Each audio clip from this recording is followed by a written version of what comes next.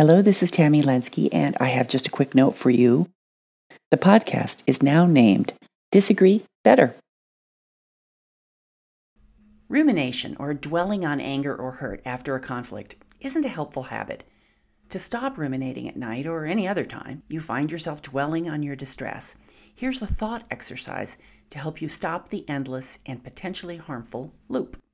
Hello, this is Tammy Lenski, and welcome to The Space Between, a podcast about getting better results from our most difficult and important conversations. The space between refers to the figurative terrain between them and us, between where we are and where we want to be, maybe even between who we are and who we want to be when we're in a difficult conversation. And this episode is how to stop ruminating at night and other times too.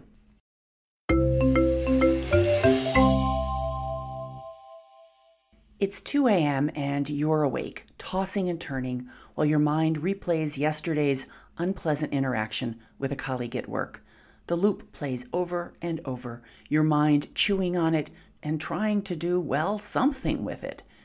Maybe you find yourself returning to the loop on your morning jog or while stuck in traffic on the way to work. It just won't go away. There is, after all, a certain righteous comfort in dwelling on how badly or unfairly they treated you. This kind of thought loop is known as rumination, the overattention to one's thoughts and feelings, often about a specific provocation. Disagreements and conflict are classic prompts for rumination. The problem with rumination. Deliberately reflecting on, processing, and figuring out what to do about what happened isn't rumination. Rumination is getting in a mental rut about bruised feelings and thoughts and then stewing about them. Rumination is mentally and emotionally expensive. It's associated with disrupted sleep and higher levels of cortisol, the stress hormone, and it's been shown to keep angry emotions elevated and to increase aggression. Brad Bushman, who's an anger researcher, said, rumination is the worst thing that you can do because you're just mentally rehearsing the wrong in your mind. And neuroscientist and author Doug Fields says, we have these biological responses because they're sometimes necessary, but these circuits can misfire, especially in the modern world, an environment our brain was not designed to operate in. Anger and aggression may be provoked inappropriately, and in such cases cannot help the situation, but may worsen it. The standard advice to stop ruminating is to snap yourself out of it, to interrupt the loop and redirect your thoughts. There are a number of ways to accomplish this, and I've written about many of them. But your go-to method may not be a good match in the middle of the night, when you really just want to lie there in the dark, not move around or turn the light on to write. And, nighttime aside, your go-to method for interrupting and redirecting your thoughts may not always work, period. Sometimes that voice in your head needs to be heard, not ignored. Just like a frustrated person you're trying to help who really needs to be seen and understood, not silenced. Safi Bahcall, who I'll talk about in a minute, said, instead of making enemies with your thoughts and trying to suppress them, you become partners with them. Sometimes, in other words, briefly embracing that voice in your head is the key to snapping yourself out of it. To stop ruminating at night, and other times too, the chairperson of the mind exercise can help. I first heard this exercise described by polymath Safi Bahcall. For those of you trained in good listening technique, it will sound very familiar, but with a twist. Instead of using your good listening with others, you're using it with the ruminating voice in your head.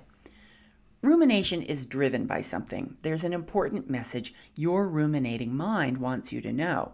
Once you acknowledge that, you free yourself from the endless loop, as Safi Bahcall said. The reason they're replaying it is you haven't heard them, and the they and them is voices in your mind. The reason they're replaying it is you haven't heard them, and then they're just going to repeat until they get acknowledged. Once they get acknowledged, you watch them sit down, shut up, they're done. It's amazing the first few times you do that. It's like magic. It's like, wait a minute, that video is not appearing in my head anymore. Oh, that's why it was doing it. He just wanted me to get the freaking lesson and be acknowledged. Now that I got the lesson, it just completely dissipates. The title of Bakal's exercise is a takeoff on chairperson of the board, where you are the chair and the various ruminating voices in your mind are the members of the board. The idea is to speak briefly in your head with each board member to understand their point, make sure they feel fully heard, and then move on to the next, if there is a next. Sometimes there's just one loud ruminator in there. The process goes more or less like this. 1. Give each ruminating voice a name. I know that sounds weird, but I've found it a useful step for focusing immediately on what that voice is all about. The importance of your job, maybe, or your professional identity, or your love for family. In those examples I just gave, the name might be something like Job Julie, or Mr. Identity, or Family Frank. 2. Assume positive intent. Bakal points out that the ruminating voice is trying to be helpful, so thank her or him for getting your attention. 3. Give the ruminating voice 1 to 2 minutes to say again what it really wants you to know. 4. Summarize what you understand the voice is trying to get you to notice. You're looking for the important message or messages it's trying to tell you. 5. Ask the ruminating voice if you got it right. This is important. Family Frank or Job Julie may add something you missed, or more often, they'll shrug and say, yeah, that's it, you can go to sleep now. 6. Move on to the next ruminating voice, if there is one. If there isn't, say goodnight and let it go. You can probably do that now. The entire 1 or 2 minute conversation in your head might sound something like this. Thanks for raising this with me, Workplace Wendy, because it's been bothering me.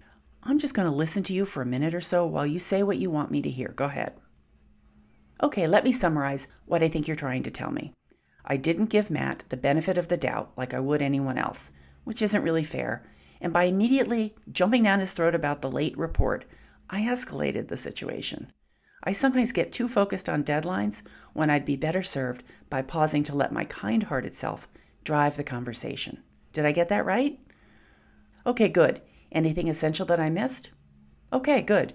Thanks again for watching over me. Let's get some rest now. Why this works. I can't claim to know all the cognitive and emotional mechanisms that explain the success of an exercise like chairperson of the mind, but here are a few reasons it works. 1, it interrupts the rumination loop. 2, it redirects the loop somewhere productive. 3, it mentally puts the loop in a box, ties it with a bow, and stores it away, signaling completion in your mind.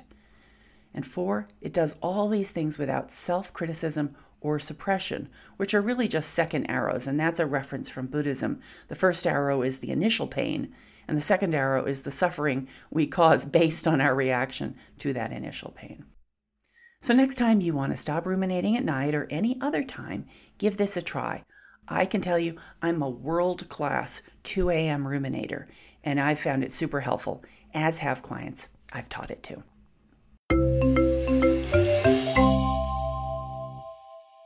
Thanks so much for listening. Find past episodes and show notes at tammylensky.com/podcast.